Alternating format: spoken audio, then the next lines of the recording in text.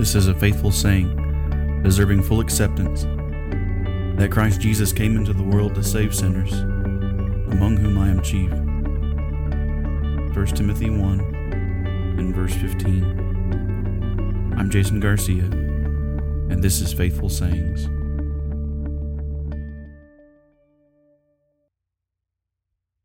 Well, good morning, and thanks for joining me again.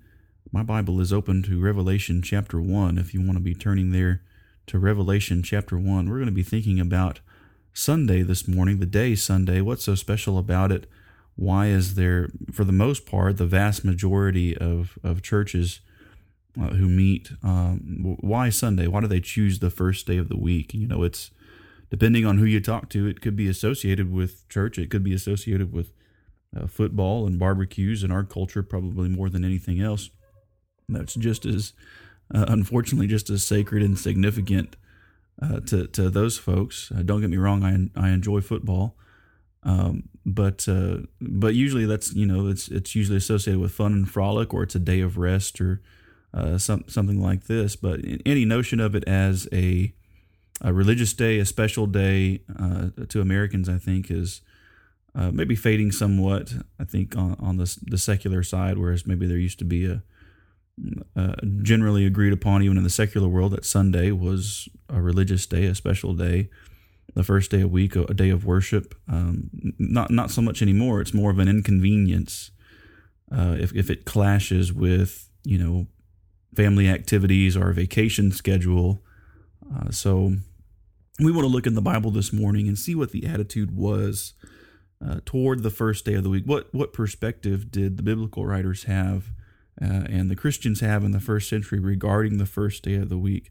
And so take a look at what the Bible says about Sunday, beginning in Revelation, as John is introducing that book, the last book of the Bible. He says, I was in the Spirit on the Lord's day. In verse 10, I was in the Spirit on the Lord's day, and I heard behind me a loud voice. And then we begin to get the Revelation, the book. That's how the book of Revelation begins.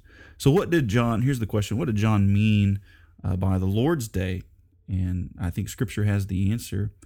But I want to share with you, before we get started, a couple of other sources from the first century. So these quotes are from Christians who lived from anywhere from 35 AD to 100 AD. So within 100 years of Jesus' ascension, this first fellow named Ignatius of Antioch was born in 35 AD. So he was born not just but a few years after Jesus was crucified and had his ministry. So he was, you know, a member of the earliest the early church. So this is what he had to say about Sunday. He says, at the dawning of the Lord's day. So there's that, he's using that same terminology that John uses. I think that's an important connection for us to make. In Revelation 1, John says, I was in the Spirit on the Lord's day. And Ignatius says, at the dawning of the Lord's day, he arose from the dead, that is Jesus, according to what was spoken by himself. As Jonah was 3 days and 3 nights in the whale's belly, so shall the Son of Man also be 3 days and 3 nights in the heart of the earth. So Ignatius is quoting Jesus, I believe, there from Matthew chapter 12.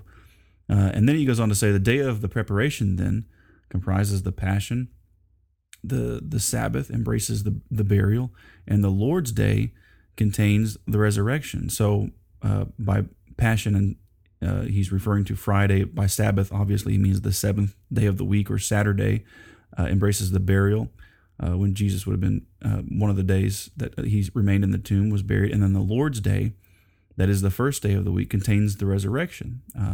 That we corroborate that terminology with Scripture. And the Lord's day was the first day of the week. He was raised up on the third day, which fell on Sunday. Now here's another quote from Justin Martyr, and then I'll be done with extra biblical sources, and I'll have some more passages to share about. I just want to establish the fact that the earliest Christians understood this terminology to be pointing to the first day of the week, this terminology meaning the Lord's day. So when we see that term in the Scripture, at least the way John is using it in Revelation 1, he's thinking about, he's referring to Sunday. This is the first day of the week that John received this revelation.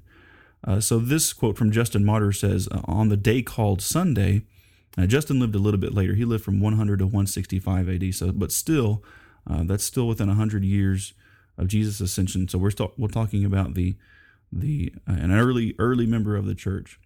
And he says, on the day called Sunday, all who live in cities or in the country gather together to one place, and the memoirs of the apostles or the writings of the prophets are read as long as time permits.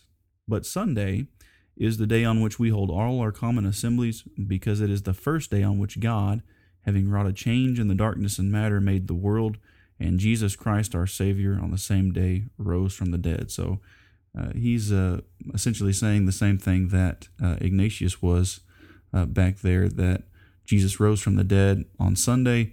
And we have this example that we assemble on Sunday, as we're going to see here in just a minute from the scriptures, and that's what we do as he's explaining. That's from one of his apologies, the first apology, as he's defending the faith there. So my point is, in sharing that with you, that the Apostle John in Revelation was simply inspired to use language that was already familiar to first century Christians like Ignatius or Justin, who worshiped on the Lord's Day or Sunday. And so John is saying, in the Lord's Day, I received the revelation. On Sunday, I received the revelation. So Scripture reveals to us also some peculiar things about worship that we are to do as God's people on Sunday. I know that the Bible teaches in Romans chapter 12 and verse 1 that we are to present our whole bodies as living sacrifices, which is our spiritual service of worship, and that everything we do, Colossians 3:17, is to be done in the name of the Lord, and that all things are to be done to the glory of God, 1 Peter 4:11. So everything we do, whether we eat or drink, let it all be done to the glory of God, Paul tells the church in Corinth. So our whole life is to be lived in service and worship to God. But when it comes to collective worship or the worship acts that we do within the assembly, God has defined what those are for us. And when we look into the scripture, not only do we see the day that those acts were to be performed, like observing the Lord's Supper or giving of our means to the church financially to further the cause of the kingdom, singing together, praying, all these things. When we look in the context of those assemblies and what specifically Christians were doing, we also see the day that they did it on. And there's a reason for that. So we very quickly get a comprehensive picture if we just begin to look in the New Testament. So for example, let's go to 1 Corinthians 14.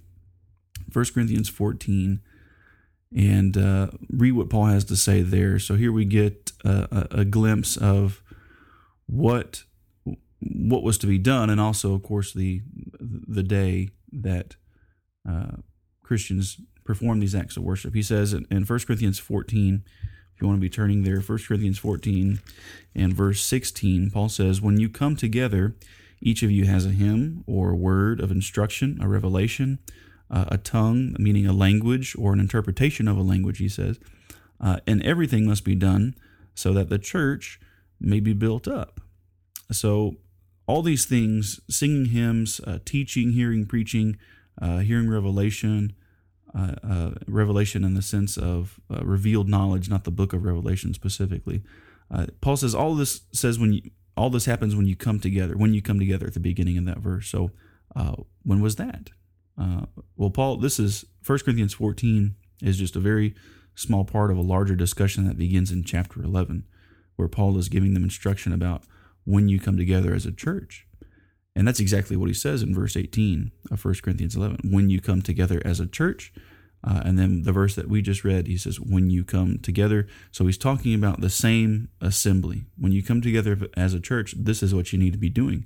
This is how you need to behave. And of course, the Corinthians were having a lot of trouble with the Lord's Supper. You can go to 1 Corinthians 10:11 and see that as Paul is correcting some misconceptions there that they had and how they were misusing and abusing the Lord's Supper, misusing spiritual gifts in 1 Corinthians 12 and the assembly, and thus the instruction in 1 Corinthians 14 that we read. Each of you has a hymn, each of you has a word of revelation. And in that context, he will say, you need to take turns talking so that there's not chaos in the church or in the assembly, so you don't have 2 or 3 people standing up at once trying to demonstrate their miraculous gifts, and so forth. But all of that falls within the context of discussing the worship assembly, when they came together.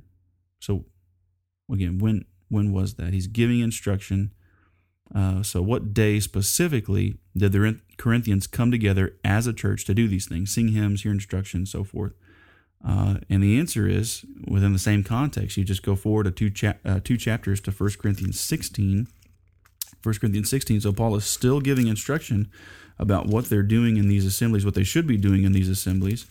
And in 1 Corinthians 16, if you just want to read the first couple of verses with me, this is what he says. He says, concerning the collection for the saints, as I directed the churches of Galatia, so you also are to do on the first day of every week.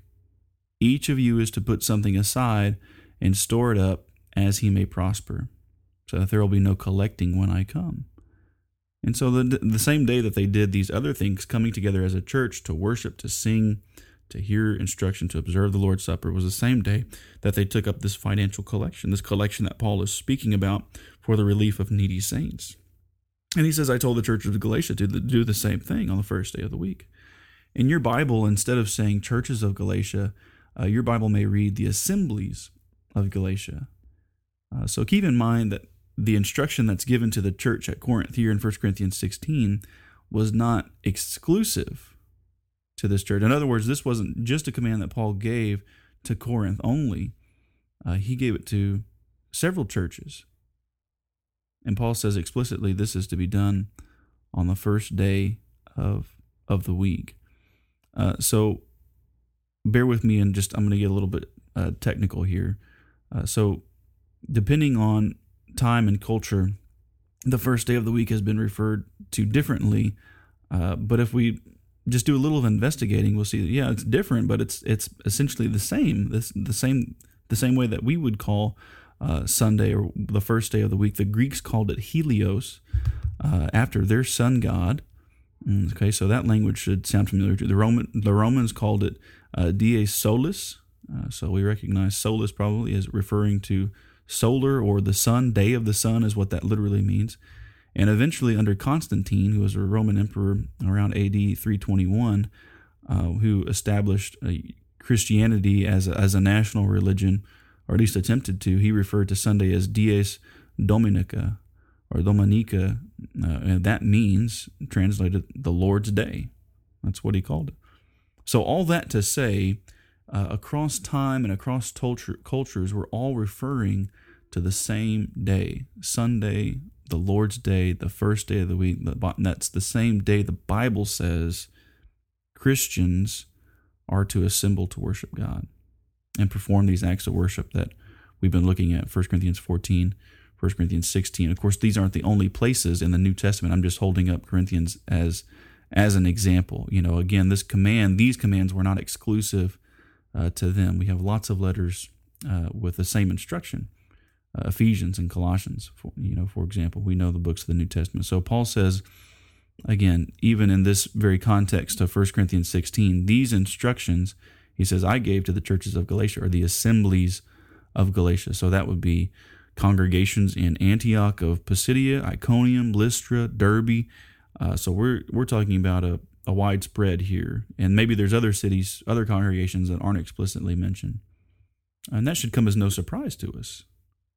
This consistency that Paul is talking about, because in 1 Corinthians 4 and verse 17, he says that he taught the ways in Christ Jesus everywhere in every church.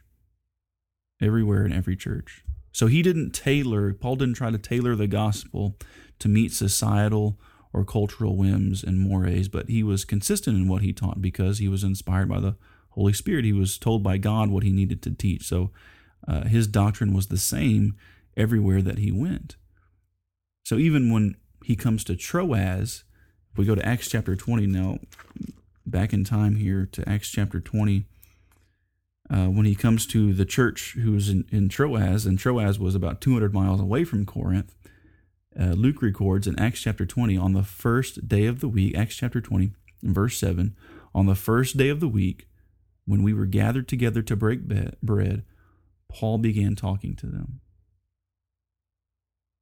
You see, it's consistent. The first day of the week. The church in Troas, 200 miles away from Corinth, and even further away from Galatia, also met on the first day of the week. And they also met on Sunday. And guess what they were doing? Well, Luke says they were doing the exact same thing that Paul instructed the Corinthians to do and the Galatians to do. They were there to break bread, that is, observe the Lord's Supper. That doesn't refer to a common meal. They did have a common meal afterwards if you keep reading that context. But they were gathered together to break bread, and Paul was preaching to them. They gathered together to hear gospel preaching and teaching. So whether local churches were separated by 200 miles or 1,200 miles, Paul delivered the same teaching. They taught and practiced the same thing. They assembled together on the same day of every week, Sunday. And they commonly referred to that as the Lord's Day. And some Christians still do today that I've encountered. So even if we just take a cursory reading of the epistles, we've only looked at a few passages this morning from Corinthians and the book of Acts, we can begin to form already a complete picture of what Christians did in their assemblies on Sunday. And from the beginning of the church's establishment, they understood the necessity of meeting and assembling together. So the concept of a maverick Christian is foreign to Scripture. So the concept of a Christian who just says, well, I can't get along with any church, I can't find a church where I fit or that suits me, that's foreign to the New Testament. Brothers and sisters in Christ should cherish the opportunity to be together and embrace one another as our brethren did in the first century. This is how they're described in Acts chapter 2. This is going back to the very beginning. Now, right after the church was established, there's 3,000 converts in one day. And it says in Acts chapter 22 and verse 42 that they were continually devoting themselves to the apostles' teaching and to fellowship and to the breaking of bread and to prayer. And in verse 46, it says, day by day, continuing with one mind in the temple. So what do we see? We see commonality, we see unity, we see people relishing in this opportunity to devote themselves to the teaching, to hearing the preaching, and to fellowship, being together, working together for the cause of the gospel. And when Christians began to grow lax in their assembling and meeting together, they were rebuked for it. In Hebrews chapter 10 and verses 24 and 25. And the reason that they were growing lax in this, we could probably sympathize with, because these Hebrews, it wasn't that they were just getting lazy in fulfilling their responsibilities. They were being persecuted. They were being threatened, and their property was being taken away, and some of them were being beaten. And so they were tempted then just to slide back into Judaism because of the Hebrew audience that is under consideration here in the book of Hebrews in chapter 10. But even then, the instruction is, don't do that. Verse 24 of Hebrews chapter 10, let us consider how to stimulate one another to love and good deeds, not forsaking our own assembling together, as is the habit of some, but encouraging one another all the more as you see the day drawing near. So these people were being arrested, they were being persecuted, they were having their property seized, and yet the writer, this Holy Spirit, is saying, don't forsake coming together. Don't forsake your assembling together, but rather seize those opportunities to encourage one another. So failing to assemble with the saints on the Lord's day, barring a legitimate reason, is sinful. I know that there's people who are handicapped or maybe even terminally ill, and they're confined to a bed, and that's the end of the story. I understand that, but also, again, barring those legitimate reasons, if we fail to assemble with the saints, with God's people on the Lord's day, the Bible says that's sinful. The brethren in the beginning in Jerusalem understood this, and they used the portico of the temple as their meeting place. They didn't have a church building like we commonly see as we drive up and down the road. They didn't have a meeting place like that. So brethren in the first century were meeting in people's houses. They were meeting in schools. They were meeting in public places. In this case, as I mentioned, the portico of the temple. Brethren in Philippi, when the church was established, Paul met them down by a river. and then later in houses. So, and in some places where the whole Jewish community was converted, they just kept using their synagogue, because they already had a quote unquote church building in place there. So, but the point is, across the board, all Christians understood in the beginning they needed to spend time with their brethren. And not only spend time with their brethren, but they were commanded to worship together on a specific day of the week, to do very specific things. Again, those things that we've been considering this morning. It all happened to be on a Sunday. Praying together, singing together. Prayer was something that they engaged in as individuals and that we need to do as well in our homes and before meals. And just, Paul says, pray without ceasing is what he tells the church at Thessalonica. But collectively in our assemblies, in the church, as Paul says, when you come together as a church, we need to do this as well. And Paul affirms this repeatedly in his letters. 1 Timothy 2 and verse 1, he says, I urge that entreaties and prayers and petitions and thanksgivings be made on behalf of all men. And he's talking about the assembly in that context. If you go to 1 Timothy chapter 2, Timothy was in Ephesus, and Paul wanted Timothy to know how he should conduct himself as an evangelist in the church at Ephesus. And he says, this is what I want to happen. I want you to offer up prayers and thanksgiving, entreaties be made on behalf of all men. And the verse I mentioned in Thessalonians is in 1 Thessalonians 5:17, that they should be devoted to prayer, or pray without ceasing. 1 Thessalonians 5:17 and Colossians 4:2. So God expects local churches to be prayerful. And this would certainly include prayers in assemblies on the first day of the week. Remember, Thessalonians and Colossians, and even 1 Timothy, even though it's addressed to an individual, ultimately were instructions for the church. And the church is in those places. And so the New Testament reveals also, not only do we need to pray when we come together, but we also need to sing praises when we come together. Remember, Paul says each one of you has a hymn or a song, a spiritual song when you come together. And again, that's common to the New Testament. That's not the only place we see that instruction. Ephesians 5:19, for example. Paul says, speak to one another in psalms and hymns and spiritual songs, singing and making melody in your heart to the Lord. Ephesians 5:19. So we sing as an act of worship when we come together, offering up a sacrifice of praise to God that is the fruit of lips that gives thanks to his name, is the way the Hebrew writer states it in Hebrews 13 and verse 15. So Sunday is indeed called the Lord's Day. It's the day when God expects his people to come together to worship him in prayer and song, to observe the memorial of his son's death, the Lord's Supper, as Paul is instructing the Corinthians and by extension us, to give of their means to support the work, to give to needy saints and to support evangelism, as we saw in 1 Corinthians 16. So we hear his voice through his holy word. That also is one of the acts of worship that we come together. We reverently bow in our hearts and listen with our ears to the holy word of God, to his Bible being preached. And something else we need to do. Sunday is a special day because it is the day that his son was raised from the dead. It is also the day on which his church was established. In Acts chapter 2, on the day of Pentecost, always fell after a Sabbath, which would be a Sunday. And Jesus says in Matthew chapter 18 and verse 20, where 2 or 3 have gathered together in my name, I am there in their midst.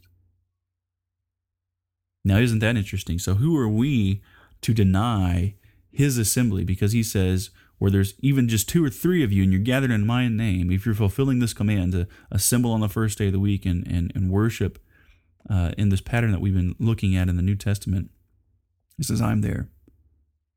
I'm there. Who are we to deny that? Who are we to shun an invitation to his table to eat and drink with him in his memorial? Who are we to refuse tribute to his cause when we claim to bear his name? So you see, we're talking about something that's much more serious than just missing church, quote unquote. There's more to it than that. It's more than that. It is forsaking, to use the Hebrew writer's language in Hebrews 10:24, it is forsaking the assembly, it is forsaking his table, it is forsaking his people, it is forsaking his invitation to worship. And we should never forget the significance of the Lord's Day and render honor that is due him that day and every day. I want to briefly mention something else here. We have about 5 minutes left, and I want to briefly mention something else. Sometimes Sunday is called the new Sabbath or the Christian Sabbath, and some might even argue that we need to worship on Saturday rather than Sunday. Of course, we've proven that's not the case. But as far as this idea of a Christian Sabbath, nowhere in the passages that we have read and nowhere in the New Testament is there a quote-unquote Christian Sabbath or Sunday being referred to as the Christian Sabbath or a new Sabbath. Some will try to argue that based on a passage in Hebrews chapter 4. And this study would go beyond the scope of time that we have left here. But I just want to briefly mention Hebrews chapter 4 because a lot of people see this as, the writer's saying we need to worship on this new Sabbath here as he's mentioning in Hebrews chapter 4. But that's actually not the point that he's making at all. The Sabbath was, according to Exodus 31, in God's eyes, a special sign between he and Israel. So it was given for a specific purpose to a specific people, and it was predetermined in scope. It was limited in its scope. Now, it did point to something else further down the road, as all things in the New Testament do. Old Testament typology. The Sabbath, as we're going to see in Hebrews chapter 4, was pointing to another day of rest, another kind of rest, if you will. So in Hebrews chapter 4, in verse 8, it says, "If Joshua had given them rest, he would not have spoken of another day after that. So there remains a Sabbath rest for the people of God. For one who has entered his rest has himself also rested from his works, as God did from his. Therefore let us be diligent to enter that rest, so that no one will fail through following the same example of disobedience." So there, the writer is referring to the example of disobedience in the Israelites who failed to enter the promised land rest, at least the first generation did. And his point is, in verse 9, that there remains a Sabbath rest for the people of God because the ancient Israel ultimately failed to enter into God's rest with him. If you back up earlier in that chapter, it says in verse 4 that God rested on the seventh day from all his works. And again, in another passage, they shall not enter my rest. There again referring to ancient Israel who was disobedient. So they could not enter into the rest of God or the peace of God offered in the promised land. And the point that he's making is that we too have a Sabbath rest, quote unquote, waiting for us, that we can enter into to some extent in this life when we begin to obey him. You see, Adam and Eve refused to enter into God's rest in their disobedience. Ancient Israel refused to enter into God's rest through their disobedience. If you look at the last two verses of chapter 3, whom did he swear that they would not enter his rest, but those who were disobedient? So we see that they were not able to enter because of their unbelief. Unbelief and disobedience go hand in hand. And so the writer's point is that the rest, the Sabbath rest that God always intended is still open, and it's not pointing to a specific day. See, he's making the opposite point. That's what he means in verse 8 when he says, if Joshua had done it, if Joshua had given them real rest, then David, who wrote 400 years later, would not have spoken of another day in the previous verse that he just quoted. So there remains a rest for us to enter into with our God, that he wants all people to enter into. And that's an eternal rest that he wants us to join him in, that he himself entered to on the seventh day after 6 days of creation. So it's not, the Sabbath was never pointing to a specific day ultimately. God had something better and bigger and spiritual in mind. Perpetual service and perpetual worship that would be fully experienced and realized in eternity. Sunday is a significant day. It's not the new Sabbath. There is another rest that God has in mind for his people, and it's eternal. And I hope that we all are diligently striving to enter into that rest. That's what the Hebrew writer says. That's his point that he's making here in Hebrews chapter 4. In verse 11, when he says, verse 11, therefore let us be diligent to enter that rest, so that no one will fall through following the same example of disobedience. So he says there is a promise that remains still of entering his rest, and we need to be diligent to enter into it. Not referring to, again, a specific day, but to the eternal rest that God is offering to all people. Well, we're out of time this morning, so we're going to end it right there. I've enjoyed studying with you. I hope you've gained some insight from the study of the Scriptures. It's always good for me to go and remind myself of these things. I think for all of us, too, to remember the importance of the Lord's Day. If you have any questions, please email us at leonvalleychurch@gmail.com. Visit our website at leonvalleychurch.org, where you can find more of these broadcasts, sermons, and other articles and things. Again, thanks for joining me. I'm Jason Garcia, and this has been Faithful Sayings.